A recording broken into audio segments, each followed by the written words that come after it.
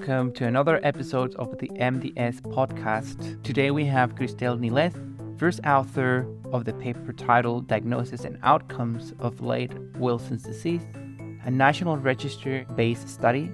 This paper was published recently in Movement Disorder Journal. The study describes the clinical, biochemical, and imaging features of adult-onset Wilson's disease and also highlights interesting findings that may pose a diagnostic challenge for clinicians. We're happy to have Dr. Christelle Niles here to explain about the study and the main findings as well. Welcome to the podcast, Dr. Niles. Hello, thank you very much for the introduction. So, Dr. Niles, I guess we could start by you describing briefly about the study design and how those patients with adult onset Wilson's disease were identified. Tell us about that. Yes, of course. So we did this observational longitudinal study in which we included patients with Wilson's disease diagnosed after the age of 40 years old. And it was a French study, so they were recruited in different cities in France. And we decided to classify them according to their mode of diagnosis or revelation of the disease. So they were the neurological group, the hepatic group, and the screening group. So, for example, someone who would have the typical neurological symptoms, for example, dystonia, tremor, Parkinsonism, will have the neurological phenotype, although they could have also some liver abnormalities associated to it. And then the hepatic patients will enter the disease with liver disease, so abnormalities in the ultrasound or cirrhosis, for example. And then the third group was diagnosed through screening. So mainly those patients were relatives of patients with Wilson's disease. So we described these patients at baseline, demographic characteristics, clinical exam, sleep limb examination, brain MRI, the copper tests, and the liver ultrasound and fibroscan. And we also described these same characteristics at the last follow-up. And the aim of the study was to describe these forms, which are not well known in the literature, and to search for some specificities or differences in comparison to the classic forms in younger patients. And from all the patients in this French registry with Wilson's disease, how many patients with adult onset did you find? Is it rare, extremely rare, or is it something that you knew you were going to find in your registry? We found 45 patients. And at the time of the registry, because we included patients between 90, 74, and so in 2016, there were 552 patients. So that would be 8% of the registry, which is not a lot, but maybe more than one would expect. For example, if you take the only other case series of patients with Wilson's disease with a late onset form, the study published like 10 years ago or so, which was a European study, they had also 46 patients, but at that time it represented 4% of the sample. So yeah, we found twice more, maybe because of improvements in screening or discoveries of new mutations. But yeah, that's interesting and important data, I think. Yeah. I wonder if in this particular cohort of subpopulation of this registry with more than 40 years of onset, these Wilson's patients had similar presentation as those with childhood, adolescent onset, or they're different, or do they look very atypical? Do they have the classical imaging features or biochemical features? Are there any differences? That's one of the questions. Thank you for your question. So to me, the most interesting finding in the study is in the neurologic group. So there were 20 patients. We divided it into two subgroups. So there were 14 patients with, I would say, classic neurological Wilson's disease with dystonia, Parkinsonism, gait abnormalities, and they all had the typical hyperintensities on the brain MRI. Most of them had a Kaiser Fleischer ring, and they all had abnormal copper lab tests. But for 6 of the patients with neurological forms, the symptoms were quite unexpected. So 2 of them, and they were brothers, which is also interesting, they presented with writer's cramp. So one of them, for 10 years before the diagnosis was made, And he developed at that time more symptoms, and the other brother in 1 year only. Another patient presented with cervical dystonia, but an isolated one with no other symptom.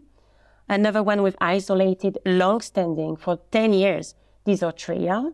And 2 of them with functional movement disorders, which is quite atypical, which has been reported in the literature in 1 case, to my knowledge, with Wilson's disease, but like it's 2 out of 6 patients of this group. So that was quite striking. And functional movement disorders. So for one of them, it was paroxysmal myoclonus of the head and the arms. And the other one was transient and inconsistent tremor of 4 limbs, which obviously led to the diagnosis several years after. Yeah. And with these patients, did you find abnormalities in the brain MRI that were highly suggestive of Wilson's, or were they completely different? Well, that's the thing. We didn't find in these patients the typical hyperintensities on the T2 and FLAIR sequences. Only 1 of these 6 patients with atypical neurological forms had a Kaiser flashing ring. The one thing we did notice is that 4 of them did have some mild atrophy of the brain, which has been reported in Wilson's disease. But all of them had abnormal copper tests with abnormal relative exchangeable copper, and they were genetically confirmed, these cases.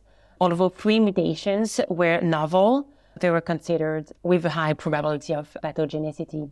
I understand. In regarding the treatment, is there any data that suggests that these patients with atypical presentation may respond in the same manner as those with typical presentation, or are there differences, or do we expect them more difficult to treat with the conventional Wilson's treatment?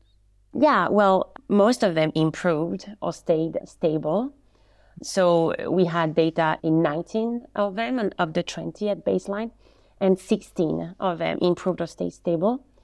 And within the 3 who worsened clinically and on MRI, one of them was one of the atypical form, and he worsened because of polyneuropathy due to a copper deficiency due to the treatment, right? So it developed after 28 years, I think, after the diagnosis, after 20 years of treatment. So he had several treatments at that time, D-penicillamine, triantine, and zinc salts. He did develop this polyneuropathy, which did improve after the cessation of the treatments, but he's still very much bothered by gait abnormalities and sensory symptoms. And this is really something to monitor. It has been reported in other patients, so it's not sure, but it's very specific to this late-onset form. And what was the oldest patient identified within this adult cohort, just to have an idea about their range of age presentation? So the oldest one was 64 at diagnosis, and the mean age at diagnosis was 49. But I believe in the literature there was a report of people aged 70. We don't have the oldest ones. Yeah, and in terms of other differences within this subgroup, so you mentioned that you had neurological, you have hepatic presentations, and the other extended screening. So is there any different trajectories or severities in these different groups? So regarding the hepatic group, so we had 13 patients, and 10 patients of them at diagnosis had cirrhosis, including 7 with decompensated cirrhosis. And overall, 7 of them needed the liver transplantation at some point. So I would say that these are quite severe forms to look for. At last follow-up, they mostly improved, so that's good news. And in the screening group, so we had 12 patients.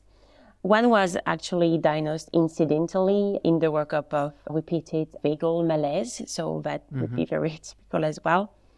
One thing that was striking to us in the people diagnosed via screening is that 3 of them were not treated.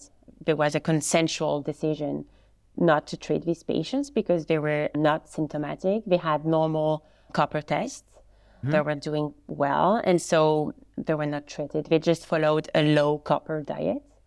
Interestingly, after 2 years, 7 years, and 7 years, they didn't worsen clinically.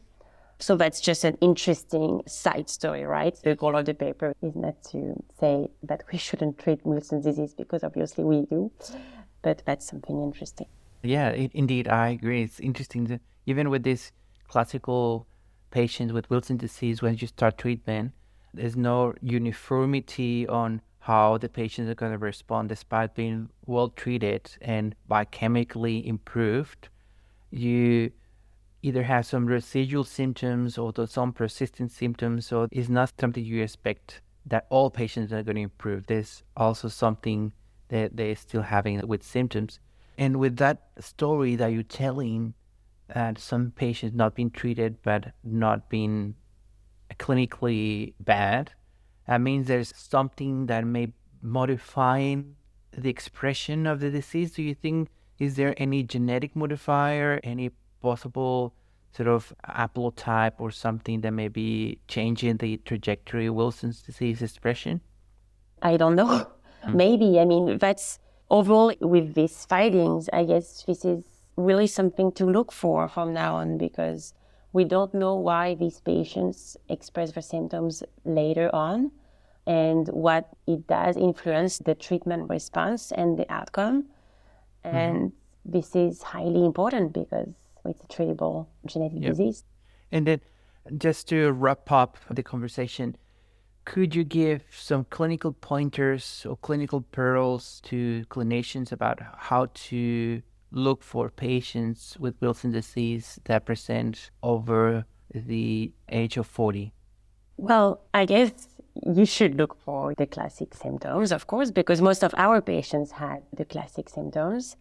For most difficult cases, I guess you really should look for clues in the history. So I'm thinking of family history that sometimes patients are not completely sure, or psychiatric history. Quite a few of our patients had a history of depression or psychotic events or anorexia or cytopenia, like 2 or 3 of them, I think. And these are clues. I will not say red flags, but some hints that could make you think of that. And yeah, I guess you should broaden your horizons in front of functional movement disorders, because we had 2 of them. And the lab test is not so difficult to ask for. So when we have a doubt, we should ask for it.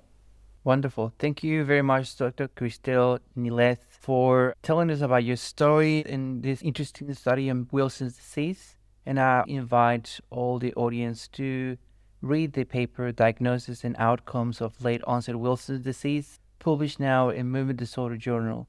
Thank you again for listening, and I'll see you again in another MDS podcast episode.